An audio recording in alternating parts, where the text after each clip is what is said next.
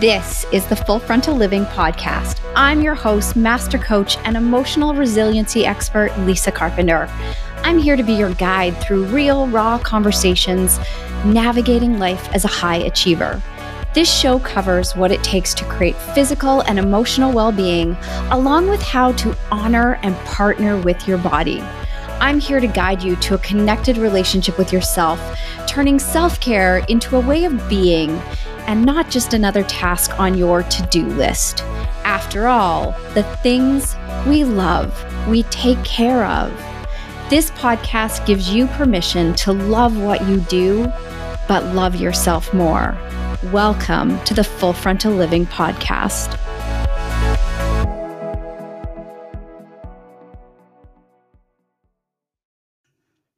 Well, hey, thanks for joining me for another episode of the Full Frontal Living Podcast. I'm Lisa, your hostess, and I'm so grateful to have you here with me again. I am recording this on Sunday, March 27th. I am just back from a few days away. We took some time off as a family, went up to Whistler and got some skiing in. And although the conditions were not awesome, it was still pretty amazing. Whistler, BC is such a beautiful part of the world. If you've never had an opportunity to visit it, make sure you put it on your bucket list for one day. Go online, check it out. It's an amazing area of BC, whether it's in winter or summer. And, in today's episode, I want to talk about being in the suck and the lessons from this weekend, especially around my little one, who is always such an amazing teacher and mirror for just how far I've come in my personal development. He offers such amazing growth opportunities for my hubby and also for me, and just amazing insights that I'm able to bring to the podcast. And these are some things that have been on my mind for a while. So last year was the first year we actually got Jake up on skis. Macy took him out while I was getting some work done last year for the first time. We tried snowboarding. That didn't go so well. So then we tried skiing, which ended up being a much better fit for him, which was amazing. And after a couple days of being on his feet, he started to master it. But man, did we ever see a lot of epic meltdowns last year. A lot of, this is hard, I can't do it.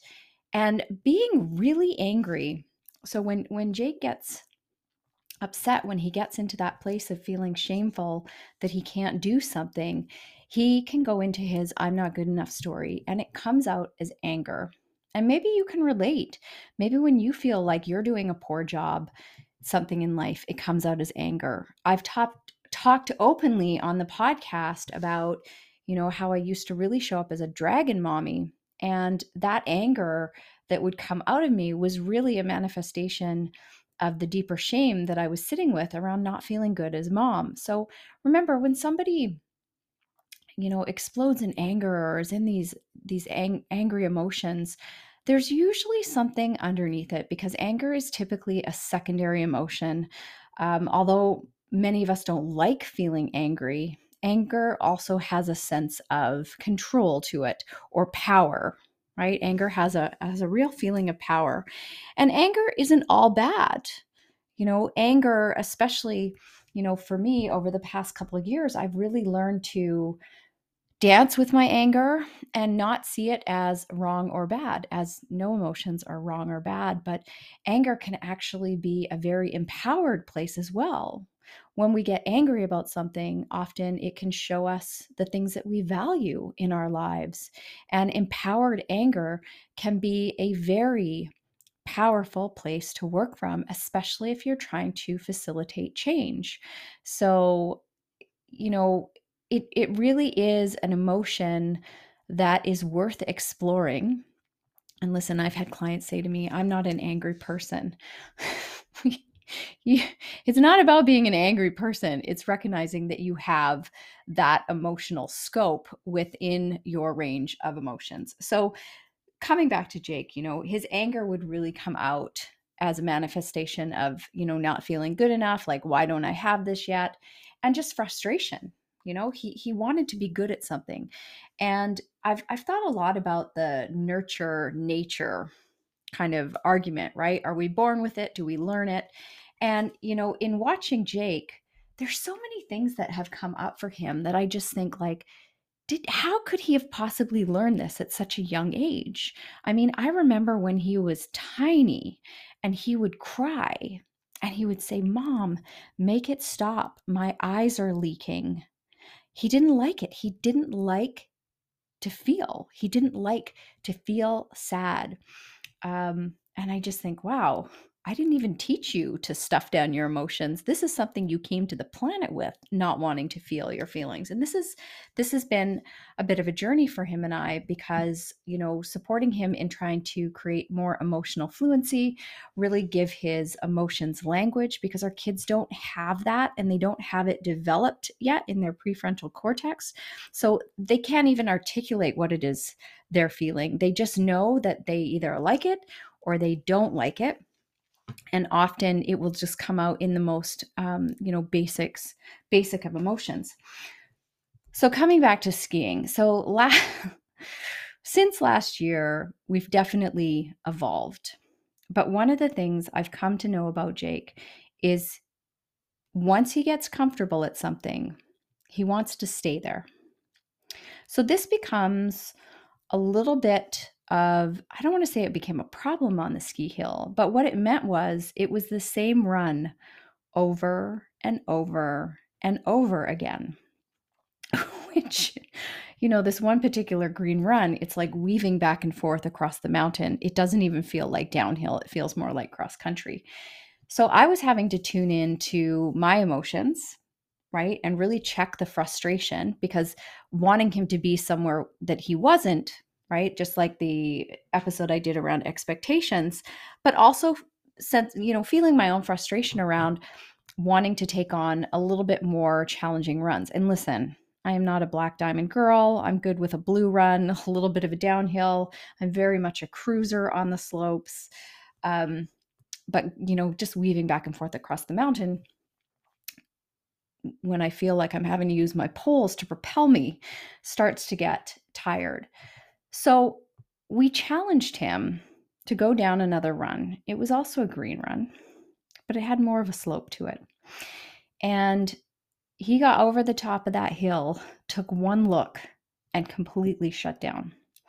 Shut down to the point that he was so up in his head that, he was afraid of heights.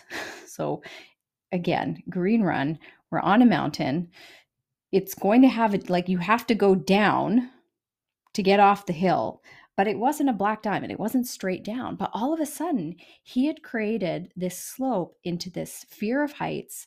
It was too steep. He couldn't do it. He got so wound up, so in his emotions, so in his head, that he completely shut down.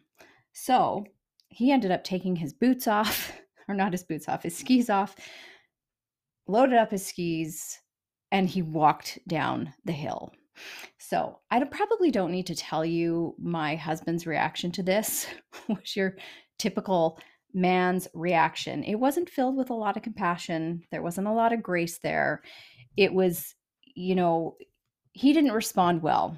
And it was really interesting to witness the dynamic between the two of them, because Jake so often mirrors to my husband some of the things that he is also working on in himself. And I think that so often people who are triggering us with their behavior are because there's things in us that we also need to look at and address. And as I was witnessing this and trying to maintain a place of peace and compassion for what he was going through, because I do care. I don't want him to be traumatized. And at the same time, that coach in me was like, wait a minute here. Where is this line between allowing him to give up, allowing him to fall prey to his fears, versus trying to work through them in a more productive way? Because if we teach ourselves it's okay to quit when we're young, and that's accepted as okay by our parents or whoever, then that's the behaviors we take into adulthood. So I come across many people who, when things get tough, they shut down. They walk the other way, they put it down. And I think, well, how many things are you missing out on in life because you're afraid that it's going to be too hard, or it feels too hard, or you believe you can't do it? So it was very interesting. And that time on the mountain really left me with thinking is, you know, as a more conscious parent now, right, wanting to really lead with this emotional fluency, giving my kids more of a voice around how they're thinking and how they're feeling, leading from a place of compassion and kindness, it also got me thinking, how could I do better? So, not beating myself up as a parent, but really considering, how many times my parents left me in the suck and I had to figure it out, and how that really served me. So, this balance of being kind and compassionate and encouraging our kids that they can do hard things, and also allowing them to be in the suck and witness them in their suffering. So, the last time we went up skiing, things got a little hairy again. We managed to convince Jake to go down a run that he didn't want to go down. Again, got too steep. So he kind of lied down in the middle of the hill. We waited at the bottom. He was adamant that he wanted us to come up the hill and support him in getting down the hill. This time, I took the approach of, I'm going to stay at the bottom of the hill. I'm here. I can see you. I know you've got this. Figure out a way to get down. Figure it out. And I'm going to sit here and I'm going to wait while you figure this out. He was not happy about me making that decision. He was yelling at me from the top of the hill. It was one of those real epic parenting moments when people are skiing by, because he was sitting on his butt and he said, I can't get up. I can't get up. I can't get up. You have to come up here and help me get up. And I said, you know what? You know how to get up. You can do this on your own. Now, what was fascinating about this little experiment is I had to be okay with him being mad and being very upset. I had to be okay with him being in his discomfort. I had to be okay with me being in my discomfort, watching him in his discomfort. So finally, a woman skied up to him and said, buddy, you can't just lie in the middle of the ski hill. That's dangerous. Can I help you up? He immediately looks at her and says, no, I'm good, stands up and skis himself to the side of the hill. And in that moment, I realized that he was really choosing that discomfort. He was choosing that. He was looking to be saved. And I had to ask myself, how often as a parent, because Jake is kind of like a single, like an only child, right? His brothers are much older. So I had to really ask myself, how often am I showing up and saving him when I need to let him save himself? And listen, if you are on this podcast listening to me, I know a couple things about you. I know that you're a doer. I know that you have a kind heart. I know that, I often joke that my clients, my listeners are the ones that if the house is on fire or the boat is sinking, you want them on your team, because we will get everything out of the house that's important before it burns to the ground, right? We will make sure everybody gets off the sinking ship, right? We are those type of people. But it often means that we are the ones out there helping and getting shit done because we don't necessarily trust that other people can do it as good as we can. And so often it's wrapped, like our self-worth as an individual can be wrapped up in how much we're doing for others and how we're being that supportive, helping person. But when we overhelp, when we're constantly putting our hands on what isn't ours, when we're not allowing other people to be in their discomfort, we rob them of the opportunity to grow. So in that moment, there were a couple things that happened. Jake realized that he could do it. He knew he could do it. He wanted help. But then when somebody came along and asked him if they could help him, he declined. So that part of him that wants to be helped, but also at the same time is unwilling to receive help. So this became a topic of conversation for us about it's not weak when we allow ourselves to ask for help. It's actually a sign of strength. We don't have to be good at everything. But there's a difference between someone raising their hand and saying, "Yes, please, can you help me?" Or "I'm willing to take help because this feels hard. So can you support me?" versus somebody else saving someone. So Jake and I had to have a conversation about, hey, it's okay to ask for and receive help. And don't always expect that there's going to be someone there to help you. So it's kind of like, the both and argument, right? Like, be self-sufficient and also allow yourself to ask for and receive help, and also be okay if that help isn't there. He declined help in a moment, though he was asking for help because he wanted the help in the way he wanted the help. Do you get what I'm saying? He wanted what he wanted in the way he wanted it. And that was for me to climb up that mountain and help him. So eventually he did find his way down.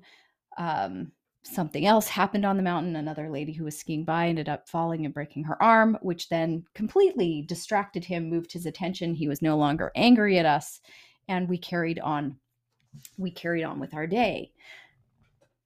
Right? He learned that he can figure stuff out, which is really, really important. So, so often we're looking for the right way to do things, or the right way to support people, or the right way to ask for help or not ask for help. And there is no right or wrong way. It's just simply being curious about the things we're pulling towards us, the things we're pushing away from us. What behaviors do we get into? What things do you notice about yourself? It's all about creating awareness. And that's really, whenever I get into a coaching relationship with anybody, it always starts with creating awareness around the patterns of behavior that you have that you are unaware of, right? That you don't realize that are impacting you. So Jake has this behavior of wanting to be saved, but then at the same time, he's unwilling to accept help unless the help comes in the way that he wants it. Can see where that's a bit of a problem. So stay tuned on how this all unfolds. So this time, right, we had to talk about being in the suck. So many of us, we want to get things right. We want to do it perfectly. We want to be the best, right? I love challenging myself to always be better, not because I don't feel like I'm good enough now, but I love big, audacious goals and dreams. I am a doer. You're probably a doer as well. It's just the energy behind my doing is different now. But one of the things about accomplishing more in this life, if you are a person who wants more out of your life, it's learning how to be in the suck. But more importantly, right, being in the suck and embracing the discomfort of the suck. But more importantly, is learning how to be compassionate and kind to yourself when you're in the suck. And that's what we focused on with Jake this time when we were up skiing, is how he could allow himself to be in the suck, how he could allow himself to be kind to himself if he fell, be kind to himself if he decided that he wasn't ready to take a run that we wanted him to take, right? So we're trying to teach him to advocate for himself. And then at the same time, we're also trying to challenge him to do things that make him uncomfortable. So there's a lot of both ands going on here. And it's been really, really messy. But what I noticed is he wanted to be able to go fast, but at the same time, he wanted to feel like he had control. You see the problem with that, right? Because unless he's willing to be in the suck of learning how to go back and forth across the mountain, right? Learn to take those wide turns. Learning how to control your turn is ultimately in skiing how you learn to control your speed. And as long as you know how to control your speed, it doesn't matter how fast you're going, you can always bring yourself back to control. So this was about letting go of wanting to be fast and allowing himself to get onto runs where he could practice his turning. And we took the approach this time that we were going to let him pick the runs that he wanted to do. We weren't going to challenge him to go down runs he didn't want to do. And an amazing thing happened. By halfway through the day, Jake was starting to choose runs that were a little bit more challenging because he was allowing himself more space to practice, more time to be in the suck. And we offered a tremendous amount of encouragement. And I think that that's such an important lesson because when you're in the suck, when you're doing stuff that you've never done before or that you don't feel really good about, do you offer yourself compassion or are you hard on yourself? Are you beating yourself up? So in this process, we're teaching Jake to be internally referenced. So I would say, gosh, that was a really great run. Are you feeling proud of yourself? What can you celebrate about that run? And it would allow him to think about it. And also saying to him, like, I feel really proud of you. I've watched how much you've grown and improved. And I really want to acknowledge that you did that run that you were afraid to do last time. And you decided to do it and you did it amazing. How did that make you feel to do that?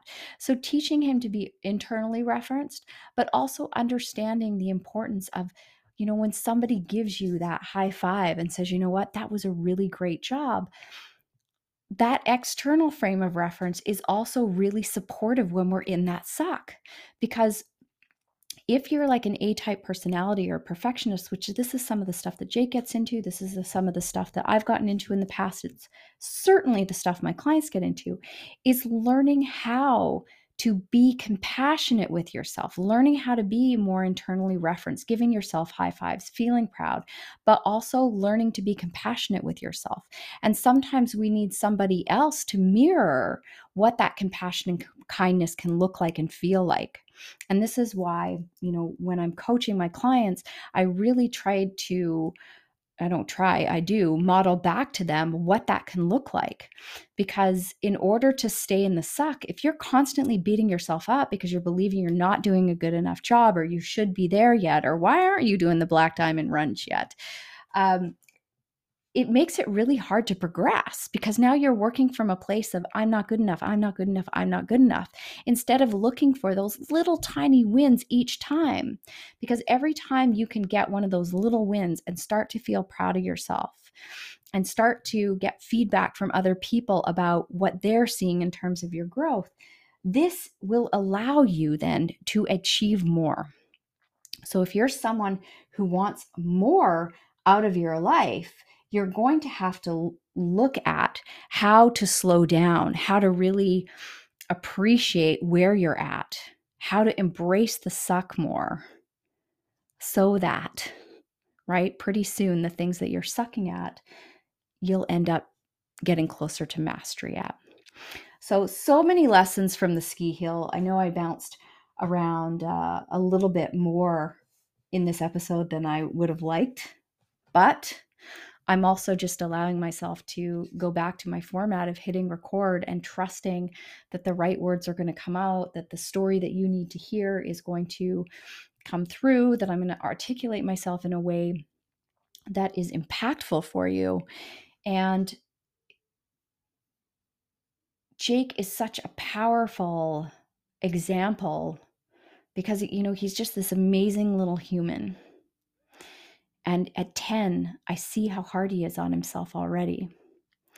And if I can support him as a mom by allowing him to be in the suck, also knowing that I'm going to be there for him, but sometimes being there for him means that I'm going to let him be in the suck, but also teach him how to be internally referenced to coach himself through those sucky parts, right? That's exactly what I do with my clients. And also be that voice that shows him, hey, did you notice this? You did an amazing job at this. Let's acknowledge this. And that's where coaching can get so powerful because we can retrain how we see the world. We can create awareness around the behaviors that are really holding us back.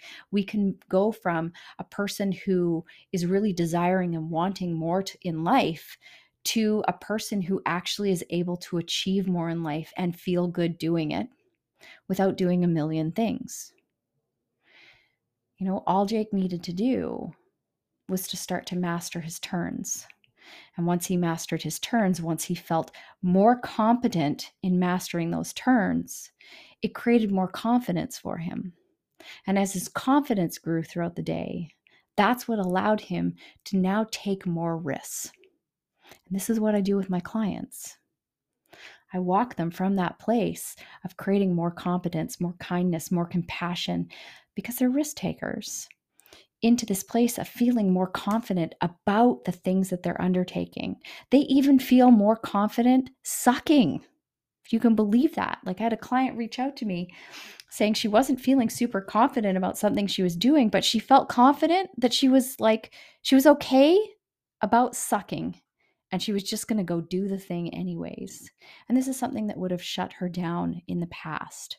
And this is where coaching becomes so powerful, because when you can learn and embody these tools and take this level of self-awareness and then learn how to coach yourself through these moments, this is when you become so powerful. So achieving more isn't about doing more. It's about mastering and undoing, right?